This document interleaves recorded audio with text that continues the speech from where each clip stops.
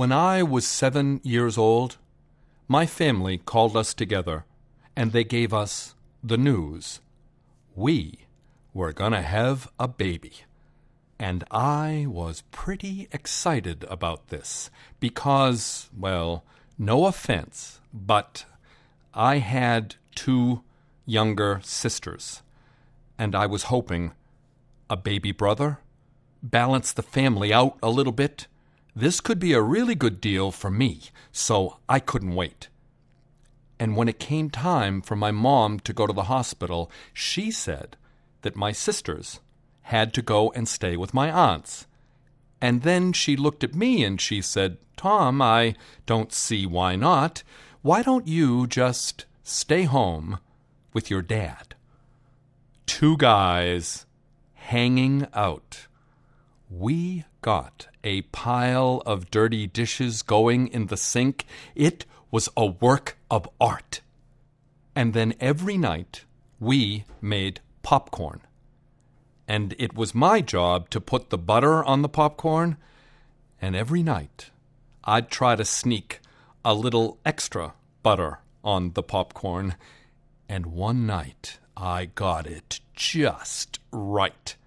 My dad went upstairs to change, and while he was up there, I put 1 stick of butter on the popcorn. It was dripping through your fingers, just the way I liked it. My dad took one look at that popcorn and he said, "Tom, if we bring that into the living room and we get grease on your mother's couch, 2 guys are going to become 2 pieces of dead meat." And then he said, "I think we should go to the beach." My father says strange things. You just stand back and watch. He went to the closet. He gets out the family beach towel, and then he puts it down in the hallway. He gets the TV going in the living room. He puts the popcorn in the middle of the towel, and now we sit out on the towel, kind of like we're at the beach, having popcorn, watching the TV. Now, this was back in the old days, back when the screen was really small and black, white, and boring. But it didn't matter, because I was hanging out with my dad. We're talking and carrying on. And then the phone rang. My dad got up, and he picked up the phone. He talked for a second. He seemed to get sad, and then he hung the phone up. And I said, "Dad, what happened?" And he said, nothing. It's going to be fine, Tom. Tom, I'm going to take you to your aunt's house for a couple of days." And then he packed me up, and off I went. And I ended up staying with my Aunt Ellen for about 2 weeks. And all the while she was on the phone. And I kept saying to her, "What's going on?" And she said, "Nothing, Tom." And then one day she said, "Tom, you're going to go home." And I said, "Aunt Ellen, is it a boy or a girl? What happened?" And she said, "It's a girl, Tom. But, Tom, when you go home today, please just do your best to go easy." I didn't know what she was talking about. I got to the house. I went running up the stairs, and I ran into the living room. My dad was there. My sisters were back. My mom was there. And I started looking around the living room for the baby, but the baby wasn't anywhere. And my family sat us all down and said, "We have a little sister, and her name is Margaret," but that something had happened. And that Margaret had something called cerebral palsy. I didn't know what that meant. And I started asking questions, and they said it meant that she might not be coming home from the hospital. And if she ever did come home, she'd always have to be in a wheelchair. And I kept asking questions, and they said, well, maybe someday she could walk, but she'd be all grown up, and she'd always have to have braces, and she'd always have crutches. And then they said, Tom, just stop, go upstairs, and try to be quiet for a while. I went upstairs to my room. I felt terrible. All I could think about was the baby at the hospital all by itself.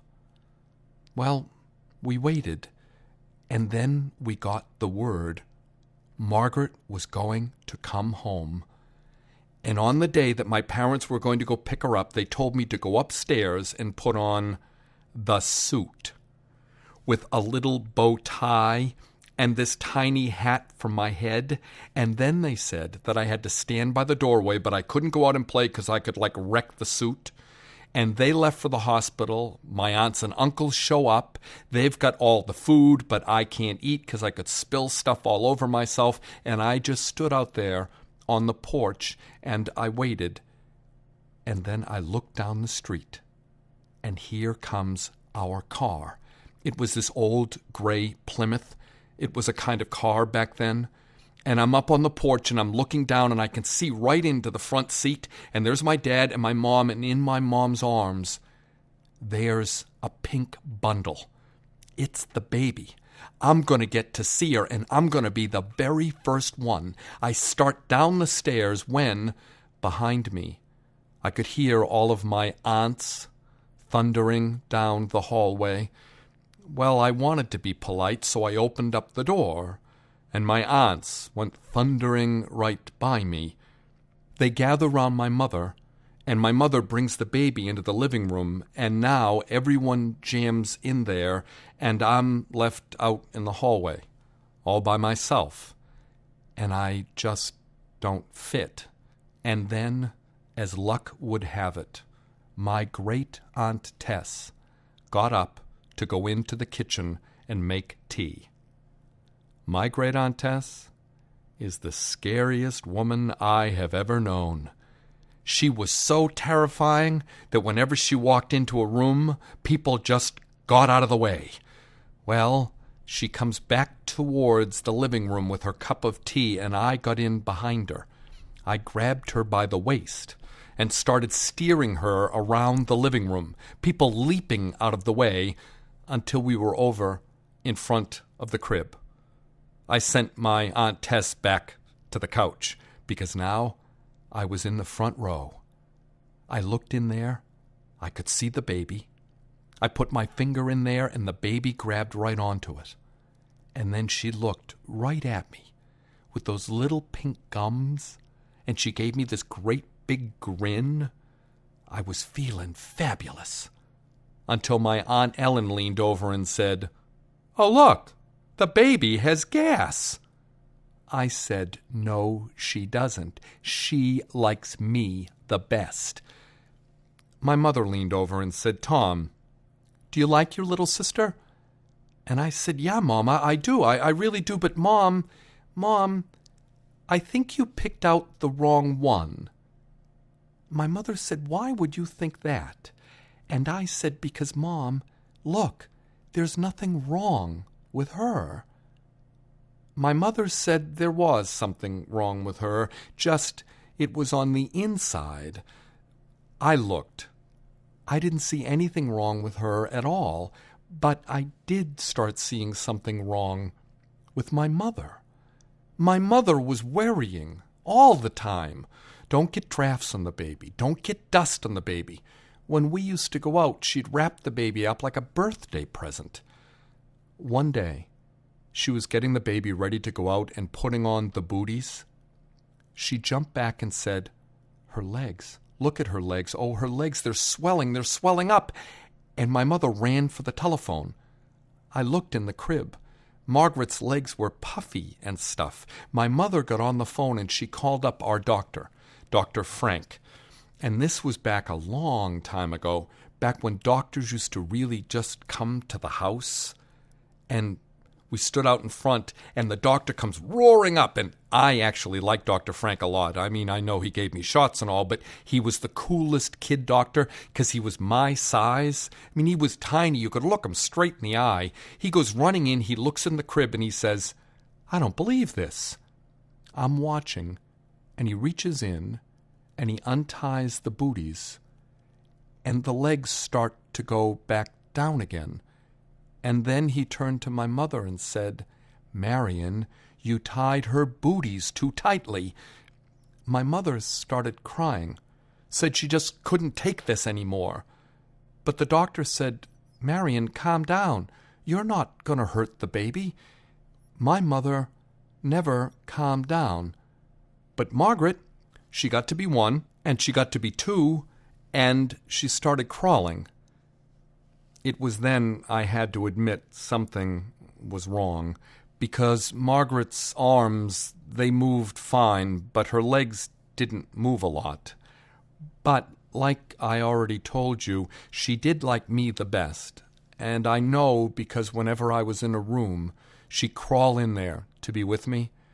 She'd grab onto my pants or try to get my socks off, which is cute. But one day, I was 10, and she was 3, and I was in the dining room working on the big science project, and it was due. Margaret crawled in under the table and started pulling on my pants, trying to get my socks off, which is cute, I know, but I was busy. And for the very first time, I just lost it. I started screaming, "Margaret, I'm sick of you. Go bother other people. Get out of here. Leave me alone." And then I went back to work. It didn't take more than a minute or two before I felt awful. I looked around the room to find her, and she was sitting on the other side of the room with her back against the wall, just glaring at me.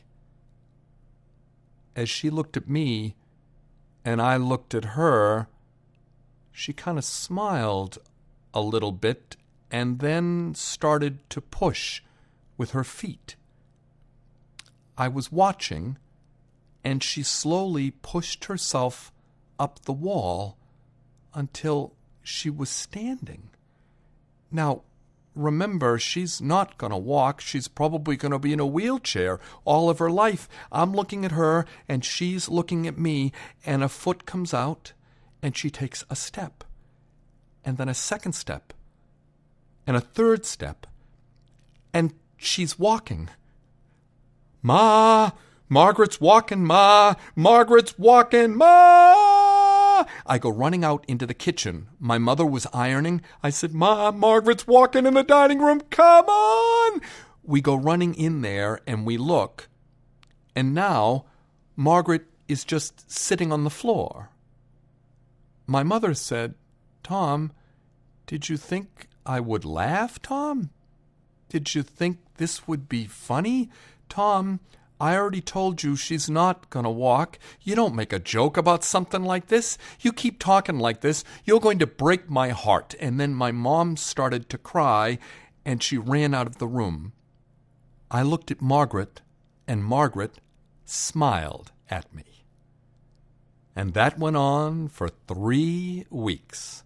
Every time we were alone, Margaret would push herself up the wall and walk. Every time I tried to run out of the room to tell somebody, she'd sit back down, look at me, and smile. I finally said, "Margaret, I don't care anymore. I don't care if you take tap dancing lessons. I will never look at you again." That got her up. She started walking towards me. When I looked over her shoulder, my parents were standing there. My parents started screaming, "She's walking! She's walking!" Well, you might notice I'm still a little upset because no one believed me. I used to stop the story here, but everyone had questions, so I'll fill you in. Margaret is now all grown up. Her cerebral palsy was mild enough that she was actually able to go to school. She can walk. She even went to college. Oh, she struggled, but she did it. And then she got out of school, and she got a job. But I always thought that my sister Margaret was probably the loneliest person I ever knew, because there was no one in her life for her. And then one night, my telephone rang. I picked it up, and it was Margaret. And Margaret said, "Tom, are you coming home to Boston soon?" I said, "Margaret, I'll try, but I'm on the road a lot these days." And she said, "Tom, I met somebody, and I want your approval because I think he's going to ask me to marry him." The big brother in me took over. I said, "Margaret, I will be home this weekend." I went home to meet them. His name is Stephen Thomas. He has a handicap as well. And they are so in love, it's nauseating. He's a nice guy. I said sure, and he proposed to her. And we said to my sister, what did she want for her wedding? And my sister said, "I want to walk down the aisle, and I don't want help."